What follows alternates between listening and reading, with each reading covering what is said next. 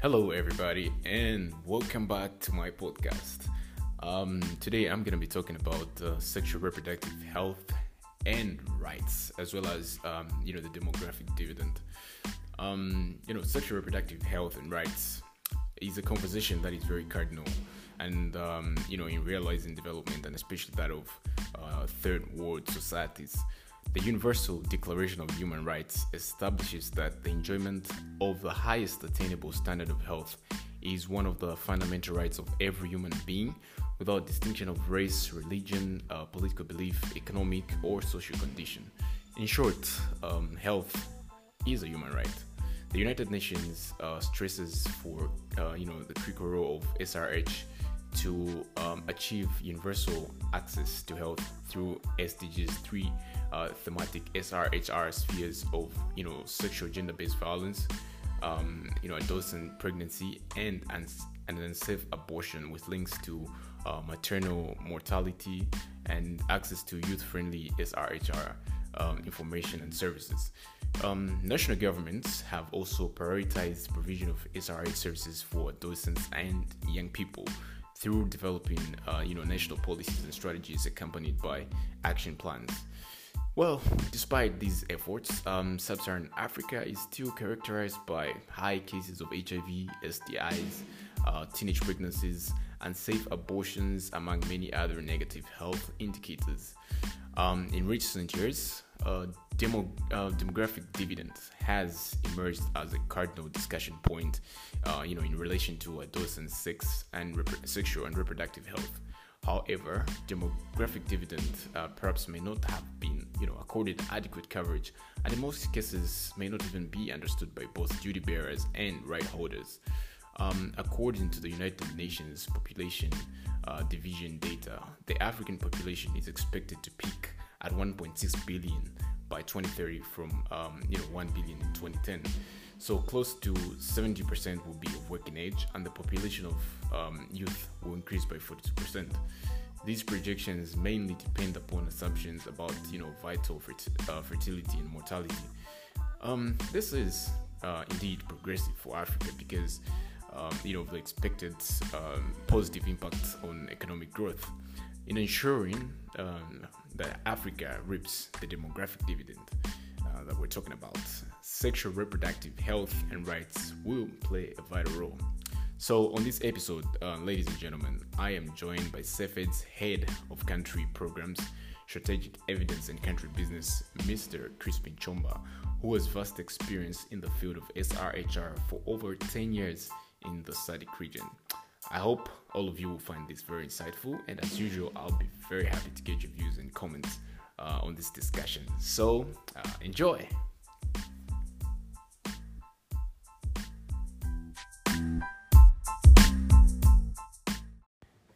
Hello, everybody, and once more, welcome back to my podcast. Today on this episode, we are privileged to be joined by CEPHED's Head of Country Programs, Strategic Evidence and Country Business, Mr. Crispin Chomba, as earlier stated. Mr. Chomba, thank you so much and welcome to this program. Thank you very much. We are glad to be part of this important conversation, and thank you for inviting me. Right. The pleasure is all mine, Mr. Chomba. And really, as you mentioned, as you rightly put it, this is a very essential conversation. We're looking at statistics, projections of statistics showing that, by 2030, Africa's population is projected to peak at 1.6 billion, and, the population of the youths will increase by 42%. And these are very important statistics in relation to, sexual reproductive health rights, as well as, the demographic dividend. And to kickstart our discussion, what is demographic dividend, in relation to the realm of, sexual and, reproductive health in the SADC region?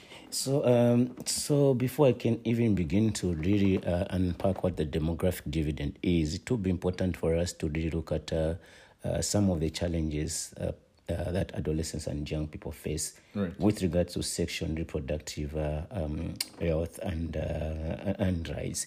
and then we can dwell into what the demographic dividend would be and what opportunity it poses. Right. So just to really begin by saying, of course, Africa is characterized by the young population. In some of the countries, you find that Zimbabwe, Zambia, over 50% of the population are actually young people, 24 years and below. And we also know that within those age brackets, you find those that are aged between 10 to 14 and 15 to 19. Again, the adolescents, particularly in Zambia, would form about 3.9 million of the 15 million Zambian population. That is typical of a number of African or SADC countries, as it is, because on average it's estimated that 40% of their population in SADC is actually those that are aged 24 years and above. We also know that despite them accounting for a significant proportion of the population, there are a number of multiple challenges that they face. Right.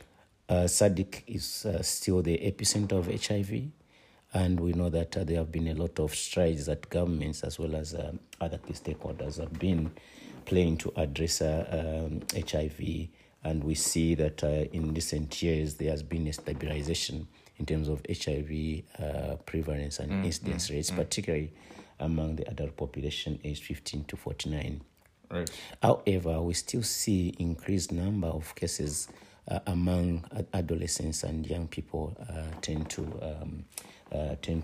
19, particularly those that are 15 to 19. So cases of HIV, and we know the issues of HIV is also related to STIs. So a number of STIs is also characteristic of many adolescents and young people. Teenage pregnancies.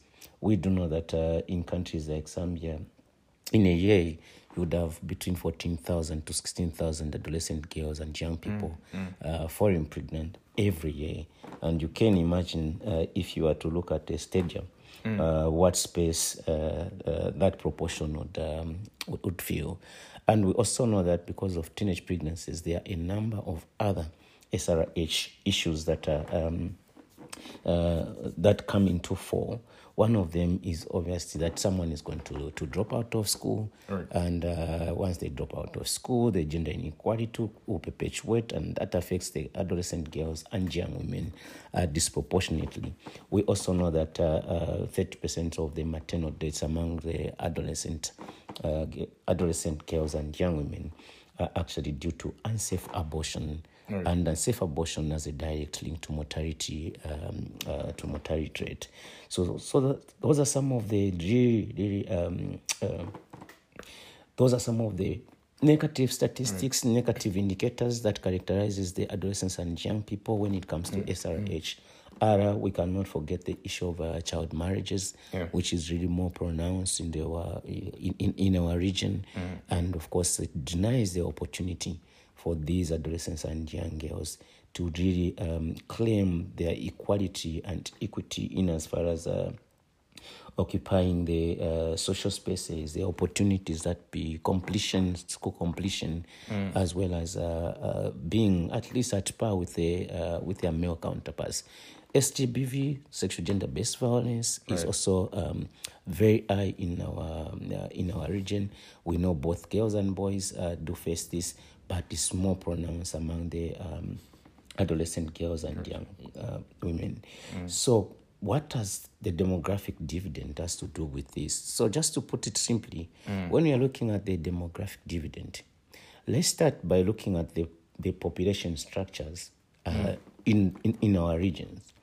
So we do know that at the base, the majority of the population are likely to be children, right, and adolescents who would occupy the base. So the majority of them are really going to be those that are children. And those that are uneducated actually occupies the greater space in terms of the population composition. Right. And when we now go up in terms of how many of these are actually secondary schools or complete secondary schools, again, the gap begins to narrow.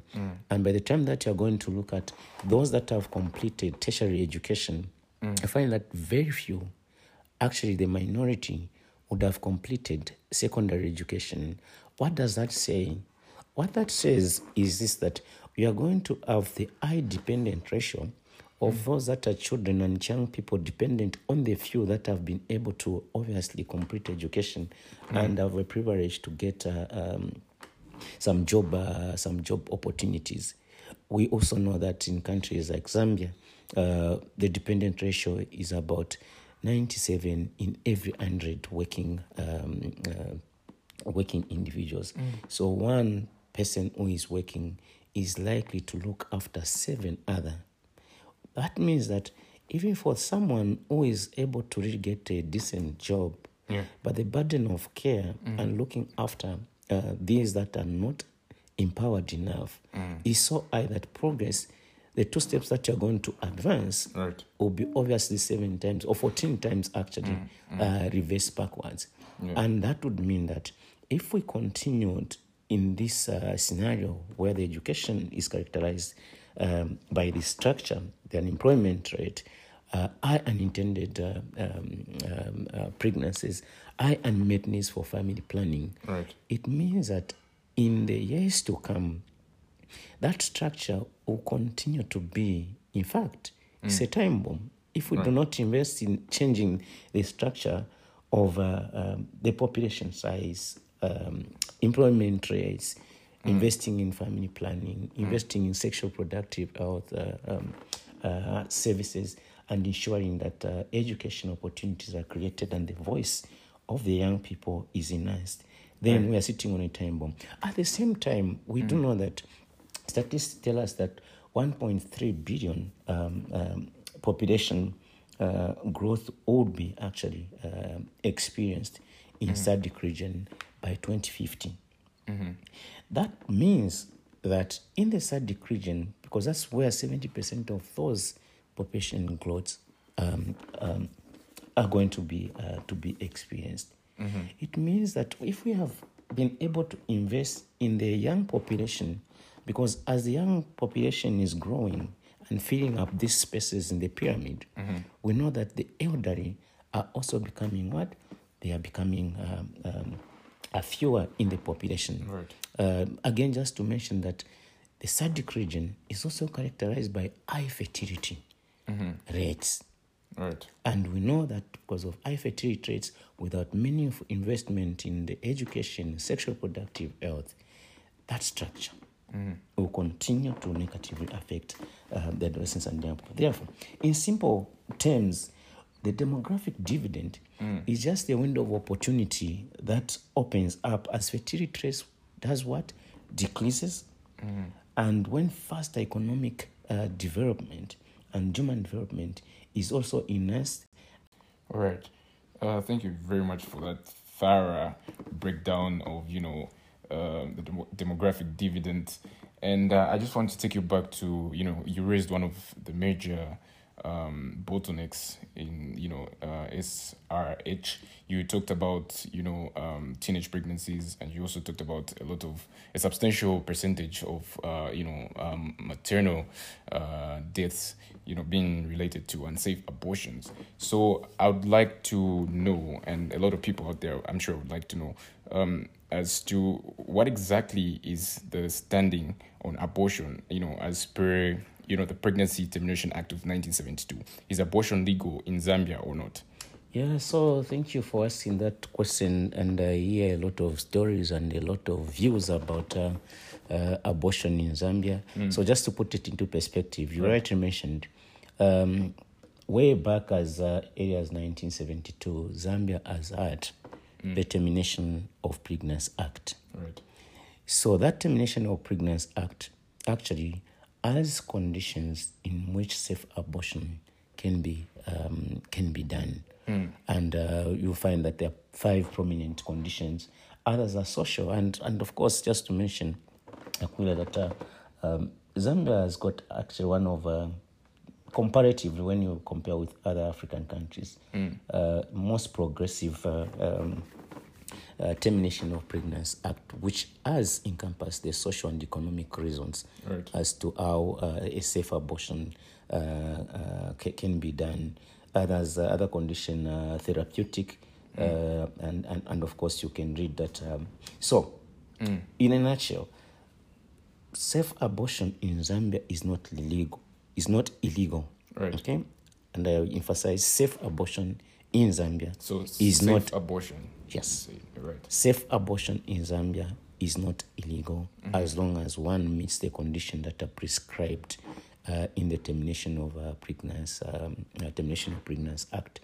And again, what we need to really look at is, for instance, are there barriers that are currently embedded within the Termination of Pregnancy Act? Because even now, we do know that there are a number of girls, women that would go for unsafe abortion, even with the existence of the Termination of Pregnancy Act. Right. So what we need to really look at are the provisions enough? Are they too restrictive that hinder those that would want to access safe abortion to access that, so that we prevent maternal deaths? So similarly, in a number of countries in the region, we do have some provisions for termination of pregnancy. In Zimbabwe, in 1977, they have had the Termination of Pregnancy Act. And of course, there are conditions that are attached to that. But what the message here that we want to put across is, when we look at the Termination of Pregnancy Act, it's meant to save life. It means also that if an adolescent girl is going for unsafe abortion, then that life is not being saved, is not being preserved of an adult that might have real contribution to the economy or to the development of the country. Right. So for what we need to look at is, do we need to advocate that our current conditions for providing safe abortion, are they adequate or are they restrictive, and so that we reduce in the long run maternal deaths wherever they are occurring. Right. And what are some of the challenges that within the SADC region that we could say are posing as as an impedance to successfully reaping the demographic dividend, as you've mentioned the case in Asia. What are the things that are really hindering us from fully reaping this demographic dividend? And you are absolutely right. And unless we do address those challenges holistically, comprehensively, in a more coordinated manner, right, certainly we are not going to reap the benefits of the demographic dividend. One of the key challenges to this is how we use our public resources. Right. So we do know that teenage pregnancy is high. We do know that child marriage is high. We also do know that access to family planning is very limited. Right. And we see this in a lot of government policies, strategic plans. There will be a section in there. And I think this is not just unique to Zambia, but to a number of countries in the region. Right. There will be a situation analysis, a section that will really say, the number of young people that dropped out of school, 16,000. The number of people that could, access these services, so many. But then when you look at what is being prioritized in a number of countries, what is saddening is that sexual and reproductive health, although we do know that some efforts are being made to invest in that, but it is not reciprocal to the challenge at hand. So when you look at the national budget, and you look at what goes to sexual and reproductive health, particularly for adolescents and young people, in some of the countries, it's as low as 0.01% of the national budget that is allocated to health. Surely, we are not going to change the situation with that minimal investment and without deliberate efforts being advanced towards prioritization of the resources that should go to address this. Because if we agree that yes, the countries in years to come, that space, the older people are not going to be there. But what kind of future would we want to have? So priority should be attached, even in emergency settings, even in the in crisis like this, because we do know that crises like this have enabled or enhanced, obviously, the number of young people getting pregnant. We have had anecdotal evidence, including some of the statistics in Zambia from Pemba now, that a number of those that were able to sit for grade 12s actually were pregnant during COVID. So even when we are addressing emergencies like COVID, to what extent do we ensure that sexual and reproductive health still remains essential, still remains a priority in terms of resource allocation? Are we getting the resources from addressing these challenges to go to other issues that may not actually be a priority? So one challenge is that we have not meaningfully managed or allocated the resources proportionate to the challenge that we have. In some cases, even the resources that are allocated to sexual reproductive health do not actually result in providing those services for adolescents and young people. If you do not meaningfully invest in probably providing contraceptives, for instance, because we don't know that there are disparities between the rural areas and the urban areas, and half the time we are dependent on the donors, and in our budgets, very, very minimal are there. But even the little that is allocated sometimes is diverted to other adults or our leaders would consider as priority. So eventually, you do not find the services at the health delivery points. And eventually, you do not find young people accessing those services. The service providers' attitude is just another one. Yes, we do know, we cannot even pretend, because we see the number of teenage pregnancies, we see HIV among adolescents and young people. But sometimes even service providers might be naive, or adults are naive to really accept that adolescents and young people may not be abstaining. In fact, are not abstaining. We know that some of them are abstaining, but some would not, no matter how much you're going to preach. So to what extent are we doing our due duties to ensure that we remain service providers and not preachers at the service delivery point? We do that which we were employed to do and which we are paid to do, without judging, without discriminating.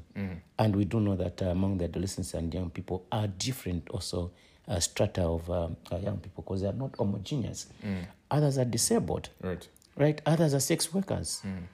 And I know when people mention sex workers, and we bring in our values and our own perception. Yeah, sex workers are there, even among adolescents and young people. Some of these sex workers, actually, their services are bought, but even those that are supposed to be safeguarding them. So to what extent are we addressing the diverse needs of different adolescents and young people, including, we do know that some of them might be having sex with their fellow men. It could be in prisons, it could be elsewhere. To what extent are we preventing HIV among all the spectrum of these adolescents and young people, and meaningfully enhancing the demographic dividends? To what extent is the policy? Because sometimes you find policies that are not speaking to each other and are conflicting to what we need to achieve. So policy implementation, yes, we do have a lot of guidelines, we do have the health policies, we do have adolescents. To what extent are we ensuring that even the age of consent already addresses the needs? To what extent are we meaningfully investing in real things that needs to be invested in? Because now COVID has taught us that if you do not meaningfully invest in your systems, your systems are likely to be challenged almost overnight. But are we putting enough resources in health for adolescents and young people? To what extent are we actually implementing the commitments that we said we are going to commit? If countries have committed 15% towards health, to what extent is that a reality? Because we do know that the lack of meaningful budget allocation to health is also likely to result in the negative outcomes. Right. So, realizing that COVID is indeed is almost in every discussion today because of the impact that it has on diverse sectors of the economy and a whole lot of other discussions. So, in relation to the delivery of sexual and and reproductive health, in what way has COVID? Are there any specific ways in which COVID has impacted this service delivery, or just generally, So we know, Aquila, that adolescents and young people, particularly and girls and women, face a number of challenges related to gender-based violence. Right. And we know from the reports and from our reports, our program reports, from other anecdotal evidence, that with the emergence of COVID, the number of GBV have actually increased. Because, first of all, the perpetrators of GBV are locked in houses with those survivors and those that are vulnerable to GBV and SGBV. Right. So we do know that a number of cases have increased. I talked about access to contraceptives, because now it's the same health facilities that are supposed to give contraceptives, Right. And other SRH services, including safe abortion. But because these centers, some of them are now COVID testing centers, and people are not likely to go to those facilities. Right. What happens is that there's been limited uptake of those services. And that does not in any way prevent adolescents and young people from not having unprotected sex, contracting HIV, Right. having those increased rates of teenage pregnancies. And we've also had in Zambia, for instance, we are treating essential services, health services, as a priority. And as long as sexual and reproductive health is not really categorized as essential, we are going to have far more negative impact on the lives of the adolescents and young people, even post the COVID. We do know that lessons that we've learned from Ebola, that when crisis like that happened, it would take about 6 to 2 years for the system to return to normal. And we saw that from the Ebola emergency. We had fewer women, including adolescent girls that were pregnant, that were able to go to a facility, and the number of maternal deaths actually did increase. So it's likely to be the case, even with COVID. Right. And we also have estimation studies that have estimated that a 10% decrease in provision of contraceptives is going to result in thousands of maternal deaths, particularly in low and medium income countries. Wow. That's a very significant statistic, really. And Mr. Chomba, in conclusion, I would like to, get what recommendations you'd offer to, SADC member states in order for them to, enhance this demographic dividend. Surely, I think for countries, we really need to consciously and deliberately invest meaningfully, right, in the adolescent health of the young people, in providing contraceptives, and of course ensuring that our policies are really yielding the benefits to which they were formulated. Right. We also urge member states or countries in the SADC region that prudent resource management is critical, and now more than ever. The dependence of these countries, or of our countries, on donor funding has now been challenged. Right.